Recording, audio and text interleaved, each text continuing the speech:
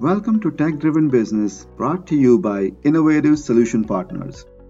In this episode, David C. Williams of AT&T rejoins me to talk about the power of robotic process automation or RPA.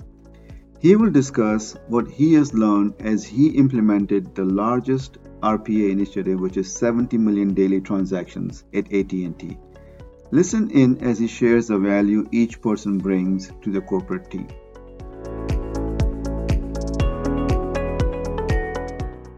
Today, I would like to talk about robotic process automation, also known as RPA, and the power it contains. How does it sound? Yeah, absolutely. Played in that Awesome. space just a little bit. Okay, great. So we know that AT&T is one of the largest users of robotic process automation, with over 70 million transactions. What were some of the challenges that you had to overcome to get this in place, at the level it is today? Can you share Yeah, that? sure. Um, and so I think it's more than that. That's my team's uh, contribution to AT&T. We have um, dozens and dozens of programs. I just happen to lead the largest one of them by production.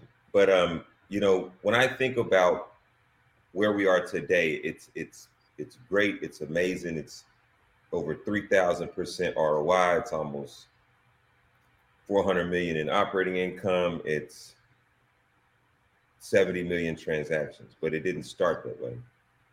Um, and it's kind of like building a bot program. There's two things I would think about. It's kind of like 5G. We all know we want 5G. Some of the use cases aren't quite flushed out. It's not quite clear. Why do we want 5G? There's a few, concepts, autonomous driving and uh, you know, very specific levels of GPS and indexing and things like that. But it takes a while for 5G to get to a place of maturity where everyone's really, really using it. 5G very well may, set the metaverse on fire, where it's just a totally new thing. And so you have to give a bot program time to mature. You can't put the pressures on top of it that it has to deliver day one. You got to give it time, just like 5G, for it to mature. I'm grateful that my team, we hit pay dirt, we hit the ground running with it. I think we cleared over 2 million transactions the first year. It doesn't always work that way. And although we were fortunate enough to have that accomplishment, we're also conscious to know it does not always work that way. And so I don't put that kind of pressure on my team. When they hit a grand slam, we're going to celebrate, right? Pop bottles, but it's not always that kind of pressure on them to go do that. Mhm. The second thing I would say is when you're building a bot program, one of the most important attributes of it is the part that you never see for people to talk about, which is the sustainment rigor. Um, we have an extremely rigorous program in how we sustain these bots and keep them running all the time. There are tiers and levels of notifications. There are dozens on top of dozens of inventions that the folks on our sustainment team have create to keep those things going. And people may hear about some of the big inventions, the visual IVR stuff, the work from home stuff, but there are dozens on top of dozens of inventions and innovations they create literally every day. They create something new every day. Those two things, give it time like 5G to mature. And when you start off, make sure you have a good rigor on your sustainment, meaning how do you keep those balls you're juggling in the air? Have a good rigor on how to keep those bots running continuously. Because as at where I'm at today, we have over 600 um, clones and bots running, in any given point in time. Our sustainment rigor had to be in place long before we got to that level of production. Yeah, I think that is interesting.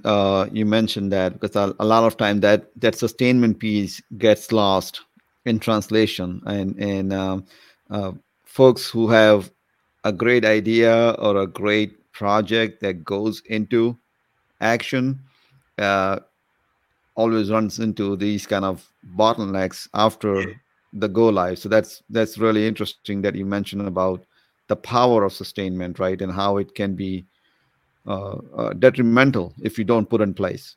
Yeah, let me double click on it one time. So, um, and again, on my team, and the culture trumps strategy. So we bring our full super self to work. So the folks I have working on sustainment, there's one guy who leads that, is we call him Neo, like Neo in the Matrix, Andrew. And so, um, he's always inventing new VBA code and all sorts of codes and things to keep those things going.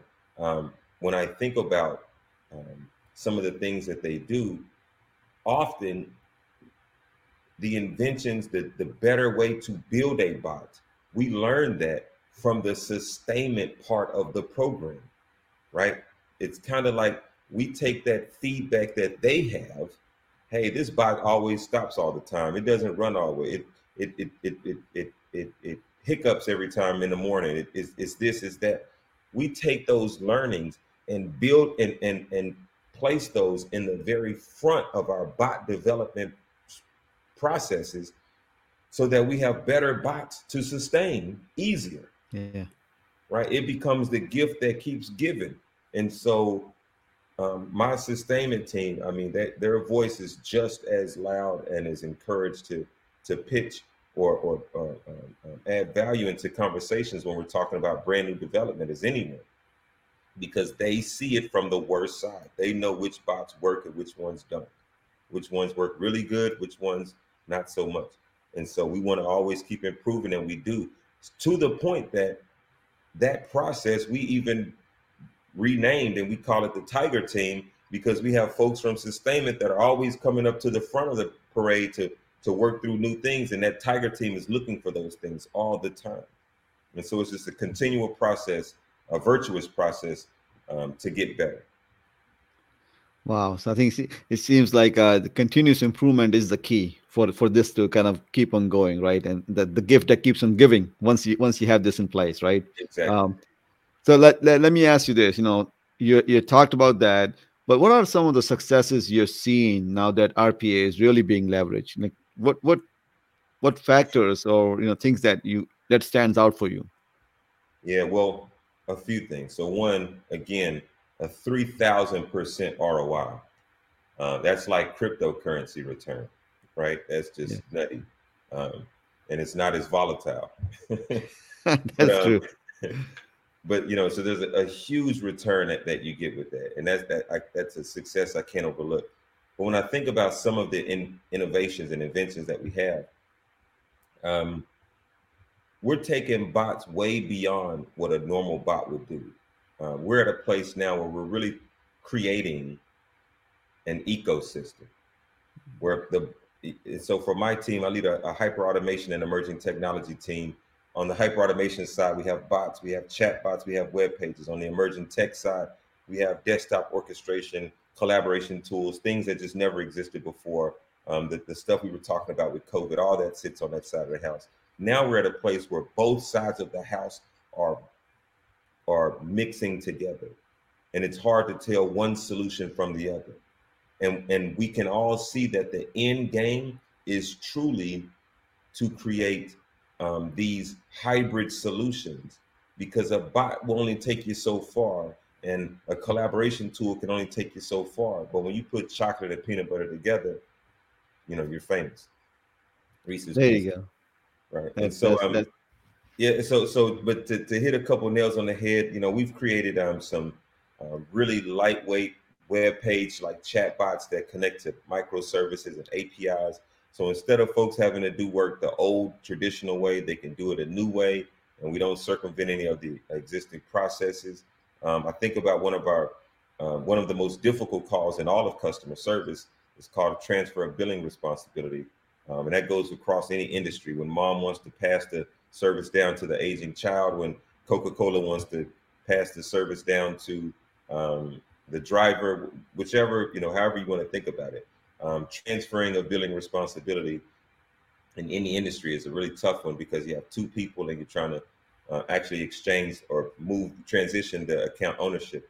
We put a solution together using bots, web pages, APIs, text messaging platforms, all sorts of verification tools and encryption, and collaboration tools to solve for that problem. We did it in one of the most inexpensive, efficient ways, and it's driving just massive amount of savings and reducing friction from the process.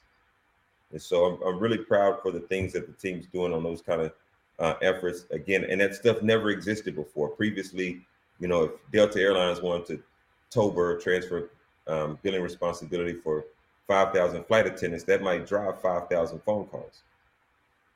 But now we have a way to do that self-service so that it doesn't drive so much volume. That's a great success story. That's very interesting. So let's get into this on the personal side. I mean, your story is pretty amazing. What drives you to do all that you're doing now? Let's talk about that. Gosh, my mother is my inspiration, and she, we used to live. We would live by this mantra per se of making $1 out of 15 cents, and I saw her do that. Right, when making ends meet, we didn't have enough, and she figured out a way. I watched that for 18 years of my life, and in corporate America, I realized that I should not leave that ingenuity in the parking lot. If a CFO could make $1 out of 15 cents, that CFO would be CEO. Right, that's over a 600% return. My call to action for folks, I would say, when I think about my own self, is to not leave that ingenuity, that $1 out of 15 cents in the parking lot. That's a very transferable skill that applies in corporate America as well. It just has to fit the protocol. And so, logic like that, my mother also told me that 1 and 1 makes 11. You just got to bring your best self. You bring your best self. I bring my best self. We get close enough together, working together. 1 and 1 makes 11. And that's how you get further, faster. And so I strongly believe in that. My team hears it all the time, and we go do it every day. Literally, we make it. We put 1 and 1 together, and we do exponential things. That's a great advice. I think I'll take it any day. So, and I like the way you connected it to the corporate world, because a lot of times, we forget that the things that we learned in the early times of our lives doesn't go away, and it's a gift that keeps on giving as long as you're willing to apply it, right? And that's what I'm hearing from you. Yeah, corporate America is it can be overwhelming. It can be intoxicating to some. It can do a lot. It can be overbearing to some. But we have to remember that we're humans first. Sure, we may work like machines or work on machines, but we're humans first. And I strongly believe that culture beats strategy. You bring the best minds, I get the best culture, I believe I'll beat you hands down. And so there's so many perspectives of culture that sits on my team. And all of those perspectives are so encouraged and welcomed to meet every day, not, sit in your back pocket, not sit in the car, not, I can't say something. That's not my project, so I can't say anything about it. No. Everyone has the freedom to say something about every project, everything that we're working on. And those ideas, we just don't leave them by the wayside. Those little bitty ideas at times change everything that we're doing. It's a golden thread that leads into something else. Totally. So let me ask you this, we always talk about projects going sideways, what are some of the common mistakes you see happen, especially when companies try to adopt new technologies, and I'll use the example of RPA because we talked about RPA. So what things that you've seen happens? Yeah. I'll tell you one. So I think a lot of times we talked earlier about how RPA needs a little time to mature like 5G. And so sometimes what happens is when people implement a bot program, they'll marginalize it. They'll say, oh, that little thing over there, it's just a little bot. Oh, what's the bot group, whatever. And I understand that to some degree, the capital and spend on it, the intensity, all those things may not be to the same rigor as traditional technology work. But it would be like thinking about Uber the same way during the pandemic. Uber became a way of life for a lot of people. Grocery delivery became a way of life for a lot of people. And without those things, a lot of people would not have been able to eat on a consistent, regular basis. Yeah. Just the fact. And so when I think about mistakes that folks make when new technology, bot programs meet traditional technology stacks, the thing I think most, or if I could just hit one point on it, is that it's kind of like American Airlines. They are amazing at transporting people from Los Angeles to New York or around the world. They are amazing at doing so. However, American Airlines is not going to deliver your tacos in 20 minutes. Not going to happen. And the more American Airlines tries to compete to deliver tacos in 20 minutes, the worse they're going to do. Right? And so there is a certain space that traditional stack IT sits in, and nothing will change about that, not for the foreseeable future. But there are a ton of things that bot programs can do that traditional programs are not equipped to go do. And it doesn't make sense to go spend the capital expenditure to make those things happen versus just have a quick hit bot program that can go do all these things, right? And so if there's a mistake, I would say, I think at times people put these connotations on either side. The bot program doesn't bring meaningful value. The IT team should do it all. No, there's a space for everyone to exist, play nice in the sandbox, and we have an even more gorgeous sandcastle. I like it. I think that makes, especially when you are looking at the ownership factor, right? And my place in the organization, a lot of times that the bigger idea gets lost because everybody is looking at what I can add or I should be doing versus what is the bigger good, which can be solved with not one solution, but a collaboration of solutions as well as collaboration of teams coming together. That makes a lot of sense. Right. So I think we're getting close to our call, and I like to leave my listeners with one key takeaway that you can share with us. All right. Okay, I would say this. So I believe that, if there's one thing I leave you with, it's this. I have a team of superheroes. I have a Superman, an Aquaman, a Batman, a Wonder Woman. I got all these superheroes on the team. And I encourage them to bring all that super personality to work every single day. They joke and kid, they, kidney shots with me the whole nine, right? They have fun. We all have fun. But I don't try to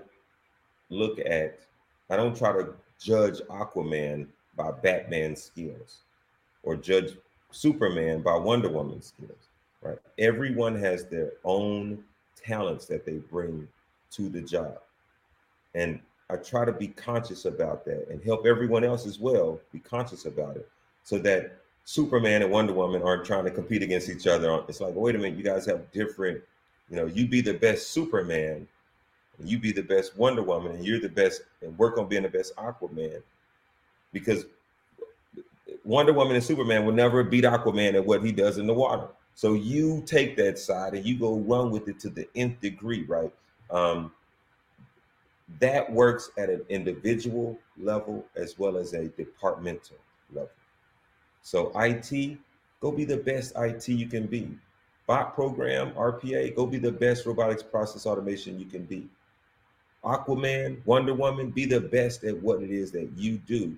And what will happen is we will come together like the Justice League or the Avengers, whatever you want to call it, and solve the biggest problems in the world. And that's where we are today. We have huge problems in front of us. We have no time for infighting within the Justice League or the Avengers or in our companies. That's a great takeaway. I love it, especially when you talk about just leveraging talent, right? Simple as that. And then everything comes together the way it should be. So right. With that, I'd like to thank you very much for joining us, David. It was a pleasure talking to you. Thank you. It was my pleasure.